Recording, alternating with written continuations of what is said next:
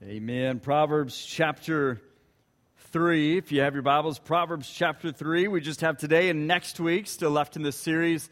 And then after that, beginning in March, we begin in Luke 19, looking towards the cross and the resurrection of Jesus as Easter approaches at the end of March. But Proverbs chapter 3, if you have your Bibles, it was May 1954. Roger Bannister of England had just broken a world record. He had completed the mile in 3 minutes and 59 seconds, finally breaking that 4-minute mark. But amazingly, only weeks later, a guy by the name of John Landy of Australia beat Bannister's time.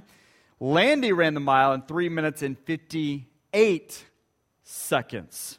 These two men that you can see here on the screen were the two greatest runners in the world in 1954. Roger Bannister of England, John Landy of Australia.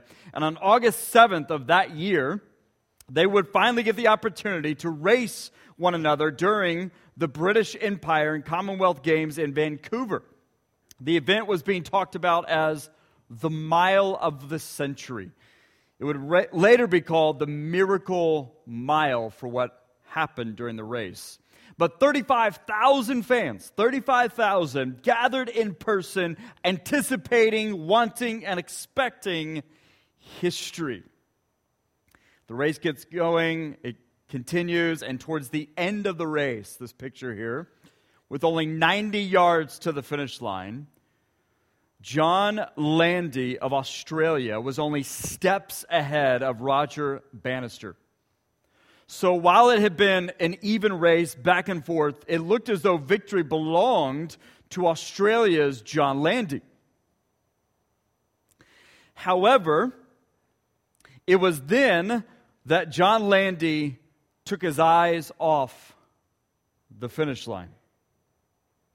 He turned his head ever so slightly, glanced over his shoulder to check the position of his opponent. And when he did, immediately, Roger Bannister passed him on the other side and took the lead. Bannister would not look back. And John Landy would lose the race to Roger Bannister by 1 second. Like in a race where every second matters, in life, every second matters. Every second matters. So this morning I want to talk about time. In a very similar way that we talked about resources and money last week, today I want to talk about time. Now remember, we're in a series entitled The Wise Steward, and our theme verse is this verse, Proverbs 3:9. And you can see it there in your Bibles where we read that we are to honor the Lord with our possessions, or with our wealth, most translations have. Now what does that mean? We've been kind of breaking this down the last couple of weeks. For starters, wealth in this context refers to anything in our possession. Our money and resources, our time, our relationships, our possessions. We're to honor the Lord with all that we say is ours. The word honor, meanwhile, in this context, means to carry a weight or a load or a burden, meaning we're to put the entire load of everything we possess onto the Lord, transferring the whole weight onto Him. And why would we do that? Because what the Scripture is saying is that we must first and foremost acknowledge a foundational, timeless truth in life. That it all belongs to God already. Everything and everyone belong to the Lord. Think about everything in your possession. Think about all those in your life. Think about you yourself. All of it belong first and foremost to the Lord. Thus, everything we have was given to us by Him. It is a gift. Scripture is clear. This passage is clear. We are not owners. We are stewards. We're not owners. We are stewards. And again, as we've seen in this series, a steward is a person who, in essence, oversees another's property or financial affairs, or governs it, or manages it. And we are to be wise stewards. We are wise stewards. We are wise stewards when we steward what He has given us in the way He wants us to steward it. Truly believing that it's His to begin with. Now, we are foolish stewards when we steward what He has given us in the way we want to steward it, falsely believing it's ours to begin with. So this begs the question, as we evaluate and consider our lives, are we honoring the Lord with our wealth? As the Scripture says, are we honoring the Lord with our wealth? Are we stewarding our resources, time, and relationships wisely or foolishly? Are we doing with our wealth what He's asked us to do with our wealth? Are we the wise steward or the foolish stewards? Now, in answering that question, we might ask, well, how do we know? And we saw this last week. How we know is by looking at what we do with the best part.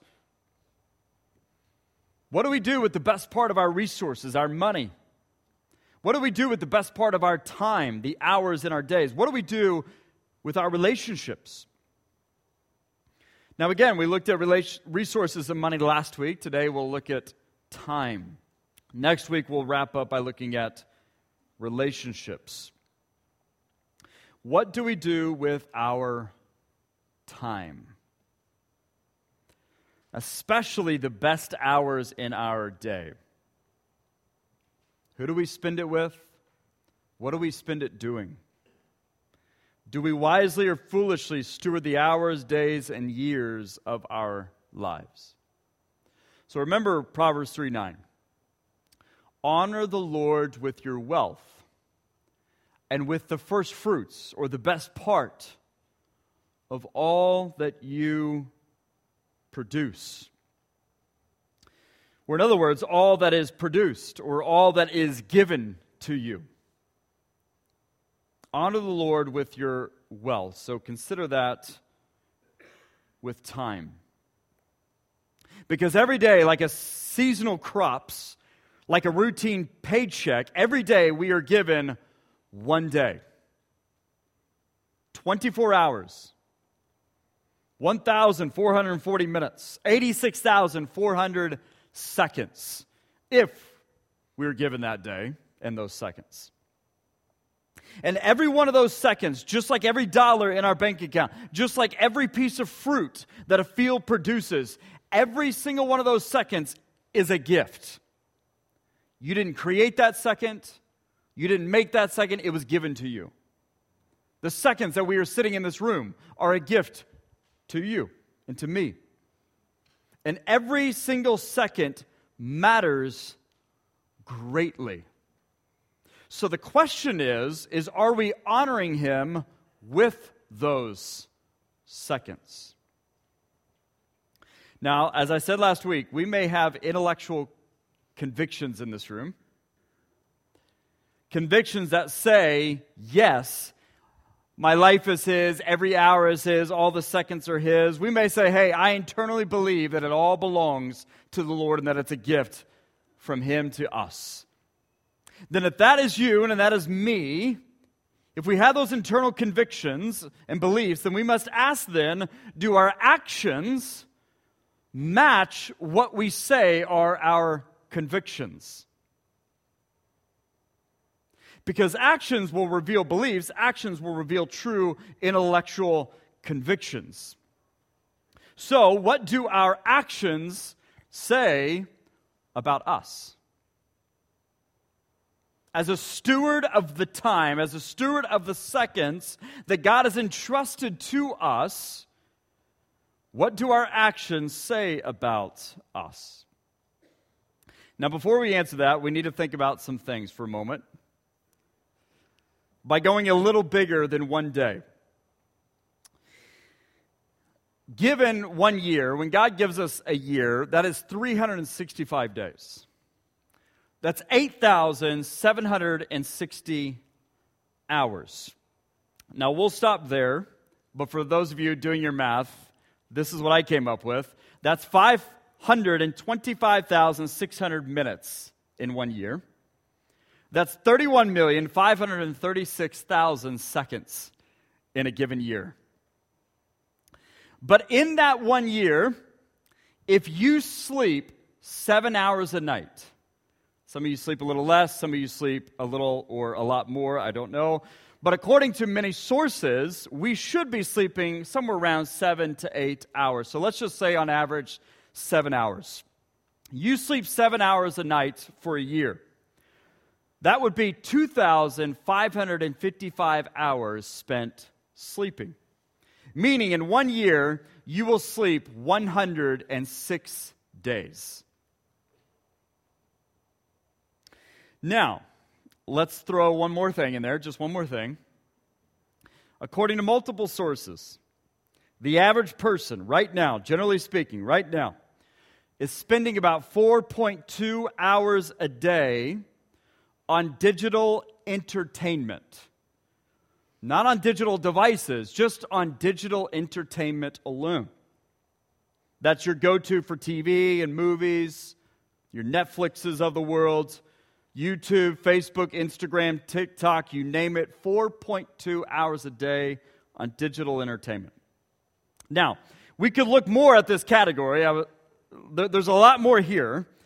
For example, in 2016, 8 years ago, a lifetime ago, Business Insider, pulling from some research, revealed that the typical cell phone user engages his or her phone 2,617 times every day. That's us checking our phones on average every 33 seconds. Some of you have already checked it every 33 seconds since I've started. Additionally, for the extreme cell phone users, they engage their phones more than 5,400 times daily.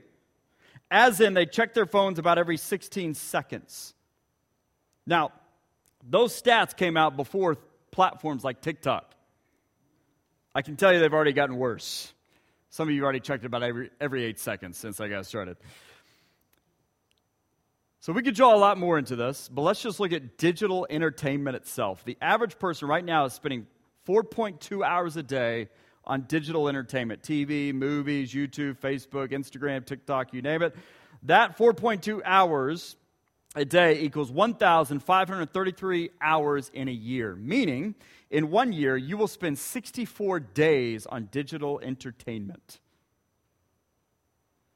So, just taking those two things together, that's 170 days of your year sleeping or watching something on digital entertainment, or with digital entertainment, which is nearly half the year. Now, let's see how this plays out on a bigger scale. I'm assuming, based off our church analytics, based off demographics and so on, that the median age in this room is around 45 years old. I would ask you to raise your hands, but I don't want anybody lying in here today. Let's just assume it's 45. Well, I have some news for you, if you didn't know this.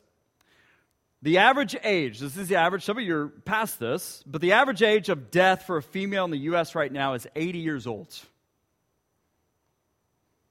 The average age of death for a male, sorry guys, in the U.S. right now is 73. So, let's just assume then, for our example, that we have an average person who's 45, and if that person is a 45-year-old female, she has 35 years left if she dies at the average age. If you take away sleep hours, which come out to around 10.2 years over that 35 years, then she has 25 awake living years left.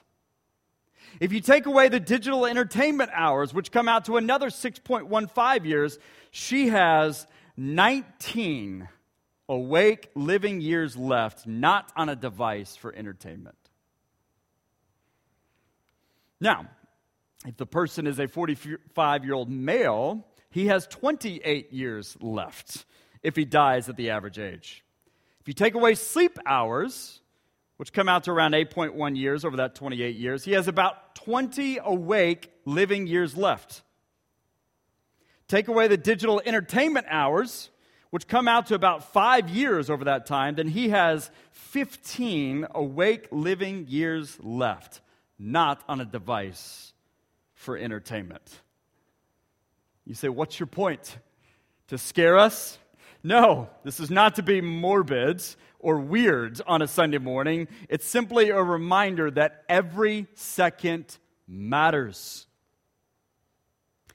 And that time is fleeting fast. It's as the 102-year-old says in Kenny Chesney's country song, "Don't blink." Just like that, you're 6 years old, the age of our middle child, and you take a nap and you wake up and you're 25 and your high school sweetheart becomes your wife. Don't blink. You just might miss your babies growing, turning into moms and dads. Next thing you know, your better half of 50 years is there in bed and you're praying God takes you instead. Trust me, friends, 100 years goes faster than you think. So don't blink. Meaning every second matters. And time, it is fleeting fast. And outside of country songs, the Lord wants us to know this. Psalms 90:10 says, "The years of our life are 70, or even by reason of strength." We might say, or even by chance, 80.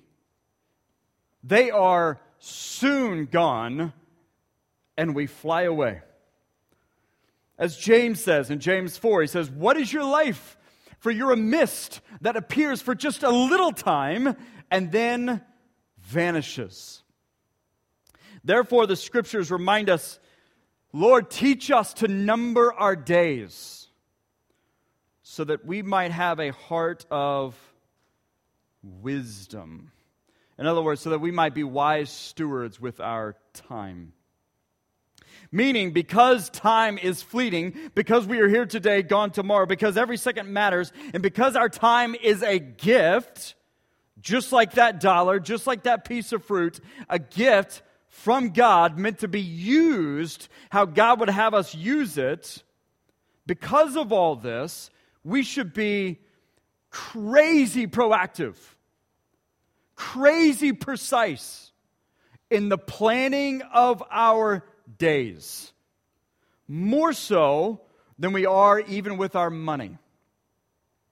Because time, in a way, is more precious than a dollar or a piece of fruit in the sense that you can impact and multiply the quality and the effectiveness of our days given to us, but you cannot multiply them, and you cannot get those days back. And this is true of everyone. Unlike money, we are all on the same playing field. Time is the great equalizer, as they say. Death is the great equalizer. The Jeff Bezos, the Elon Musk of the world, when it comes to time, are no different than you and I. And true wisdom comes when we allow the Lord to teach us to number our days, meaning to honor Him with our time. This is why Paul would say this. He said, listen, you need to look carefully how you walk, how you live, what you say, what you do. Not as unwise, but as wise. Why? Because you need to make the best use of the time. Because the days are evil. It's literally a word that means sick. They're ill. They're decaying. They are dying. Therefore, don't be foolish. Here's this folly and wisdom. Don't be foolish, but understand what the will of the Lord is, and that is to honor Him with our wealth. Wisdom is acknowledging and accepting the reality of the fact that every second matters, that time is fleeting and fleeting fast, and that the time in our possession is a gift from God. In the same way money is, and the same way produce is, which is why we must honor Him with our time. We must be all the more diligent about being proactive and precise in the planning of our time. Because it's His time. Again, we're not owners, we are stewards. And this might even be the last day He gives us. I still remember I had a friend in high school, senior year, and I remember the last time I saw him, I said, "Hey, you're looking pretty good." His name was Travis, 18 years old. Travis went to bed one night with a brain tumor that nobody knew he had and never woke up again. Time is not yours. It's a gift, and this may very well be the last day you have, which is why we must be all the more diligent about being proactive and precise in the planning of our time. Now, this is not a let's jam-pack our schedule with busyness for busyness' sake. It's not about filling our seconds with aimless, fruitless busyness. As Socrates says, beware the barrenness of just a busy life. This is not a let's just jam-pack it with aimless, fruitless busyness. There will be some times where the Lord literally calls you to sit on a mountain for 40 days just in His presence, so to speak. Nor is this a, hey, life is short, so let's eat and drink and be merry, for tomorrow we die. No, this is a life is precious, life is short, days are numbered, every second is a gift given by God. So how are we spending those seconds? How are we to spend those seconds? Honoring the Lord with our time is us stepping back with hands open, just like we do with money, just as we do with crops, and say, Lord, what would you have me do with the time that you've given me? And the disposition begins by you and I bringing Him the best of this precious gift known as time. It's us bringing the first fruits of all that is produced, of all that is given to us, the first fruits of our time, and saying, Lord, it's yours, and the rest of it is yours. So in other words, what are you and I doing when we first awake in the morning? Who do we speak to? What are our habits? What or who do we turn to? Who or what gets our best time? And we might say to all of this, okay, you don't know my schedule. You don't know the demands, the needs, the chaos, the desires. I don't have the time. That's probably the most used phrase that we use in our culture. I don't have time, or, man, I'm busy. Again, I said this last week, the entire context of Proverbs 3:9, the verses surrounding it, are like the answers to our objections to bringing the best part of our resources and our time to the Lord. We might say, I can't afford to give up that time to sit in prayer, or to sit in Scripture, or to sit and just be still and sit with the Lord. There's not enough time. God says, trust. Trust me. Trust me with that situation. Trust me with that relationship. Trust me with that need. Yeah, but I need to see that post. I need to watch that video. I need to eat on my binge scroll. It's been like 2 hours since I last ate. Man, I just want to sleep. Don't you understand? I need my sleep. Don't despise discipline. Meaning, quit acting like children in an arcade. Quit acting like me when I was in college on summer break. Sure. Be transformed, Paul would say, by the renewing of your mind. In other words, be different than the culture. Yeah, but this is how I ought to, or this is how I should. Don't be wise in your own eyes. Okay, but what if I just acknowledge Him with some of my time? No, in all your ways, acknowledge Him with every second. Acknowledge the Lord. And if you do all this, if your actions match your convictions, if your mindset is it's all His, if your devotion is it's Jesus first, if your behavior is you honor Him with your wealth, He will make your paths straight. Not easy, it's going to be difficult, but He'll make your paths straight through the wilderness. He'll provide, He'll bless, He'll multiply. He will give you wisdom to know His will for your life. And I think our greatest example of this is Jesus Himself. I'll give you an example. Mark 1:35. I love Mark 1:35. Jesus has the weight of the world on his shoulder.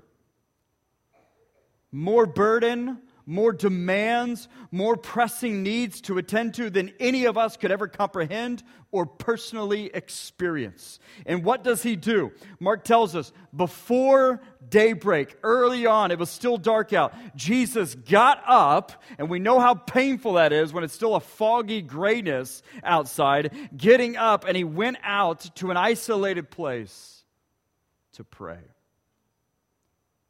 To sit with his Father in the best seconds of the day given to him.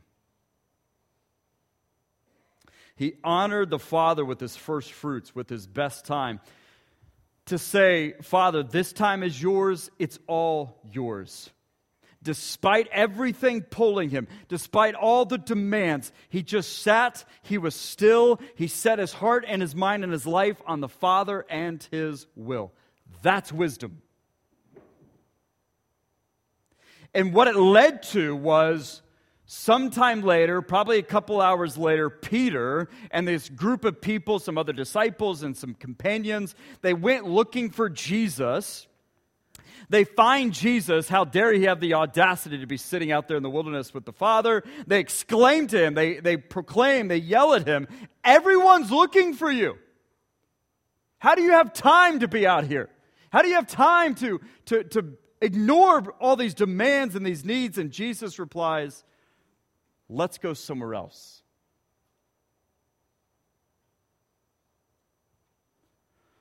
It led Jesus to be disciplined and discerning. It led him to have the disposition to say no to that over there, to say yes to this over here. Jesus honoring the Father with the best time led him to do the Father's will, not the world's will or his flesh's will. And this continues on throughout his life and his ministry, because it ultimately led to Jesus hours from his death, hours removed from his death, where he says, listen, this is John 17:4, he says, I have glorified you on earth. He's talking and praying to the Father, having accomplished, finished the work that you gave me to do.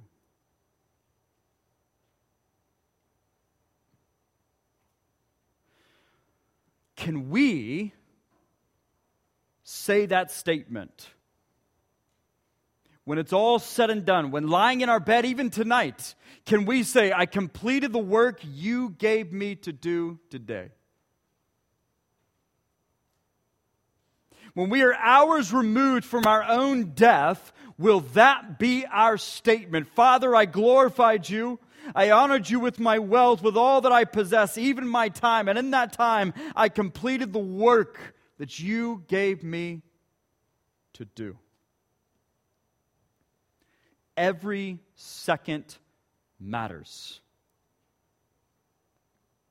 We're not owners. We're stewards. So the question is, are we honoring the Lord with our time?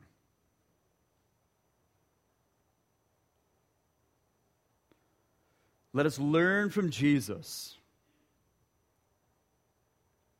who was a wise steward with the time given to him.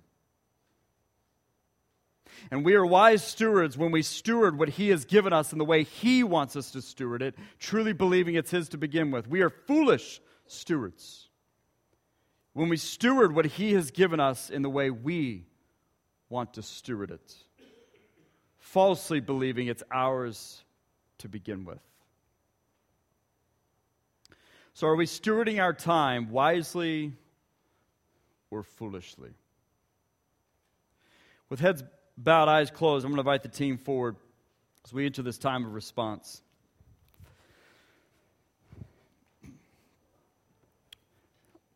And as we approach the Lord together collectively, some of us just need to allow the Lord to lay out the days, the hours, the minutes, the seconds of our lives. And we need to ask the Lord, Lord, show me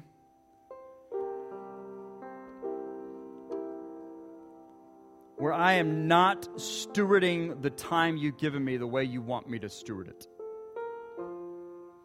What do I need to let go of? What do I need to turn from? What needs to change with my mindset? What needs to change with my devotion? What needs to change with my behavior? That I can truly, at the end of my days and at the end of my life, say, I have glorified you and have accomplished the work that you have given me to do. Expose the seconds of my days in which I am not honoring you. And help me in those moments, in those spaces and places, in that time to honor you.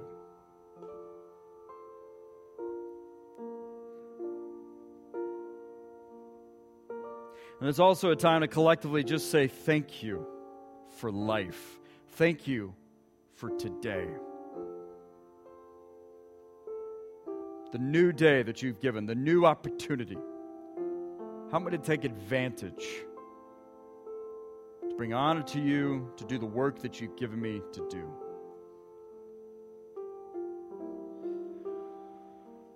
Father, we continue to come to you. We do thank you for life. But Father, may we recognize that our lives are short. They seem like they'll never end. But then we blink and we're gone. Father, help us to recognize that every second matters.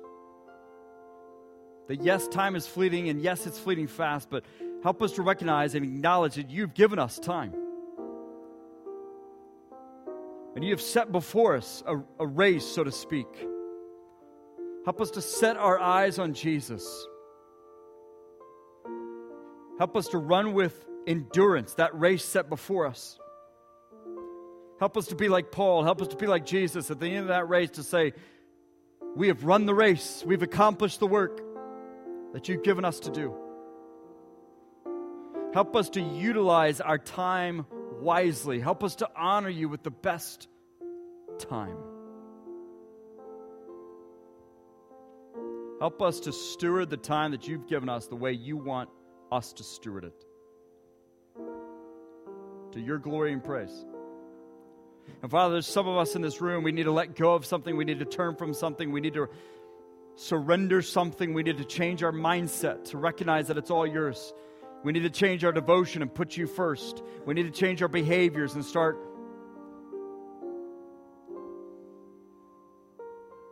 doing what you would have us do. So Father, help us to honor you in all of that. Help us to do what we need to do. Fill us with your Spirit. Help us to be obedient. Father, there's some of us in this room, we've been holding on to our lives. And you're calling us to surrender that life, to deny self, to pick up cross, to come follow you. For that person in this room, Father, let today be the day of their salvation. For you are not guaranteed tomorrow. This could be it. Help them to surrender. Father, no matter what you're doing in our hearts and minds right now, help us to be obedient to that and to give you glory. In Christ's name I pray. Amen. I'm going to have you stand with us. We'll be down here. If you need to come talk to us, you got a decision to make. You need to come pray. You need to come talk to us. Weston and myself are down here during this time.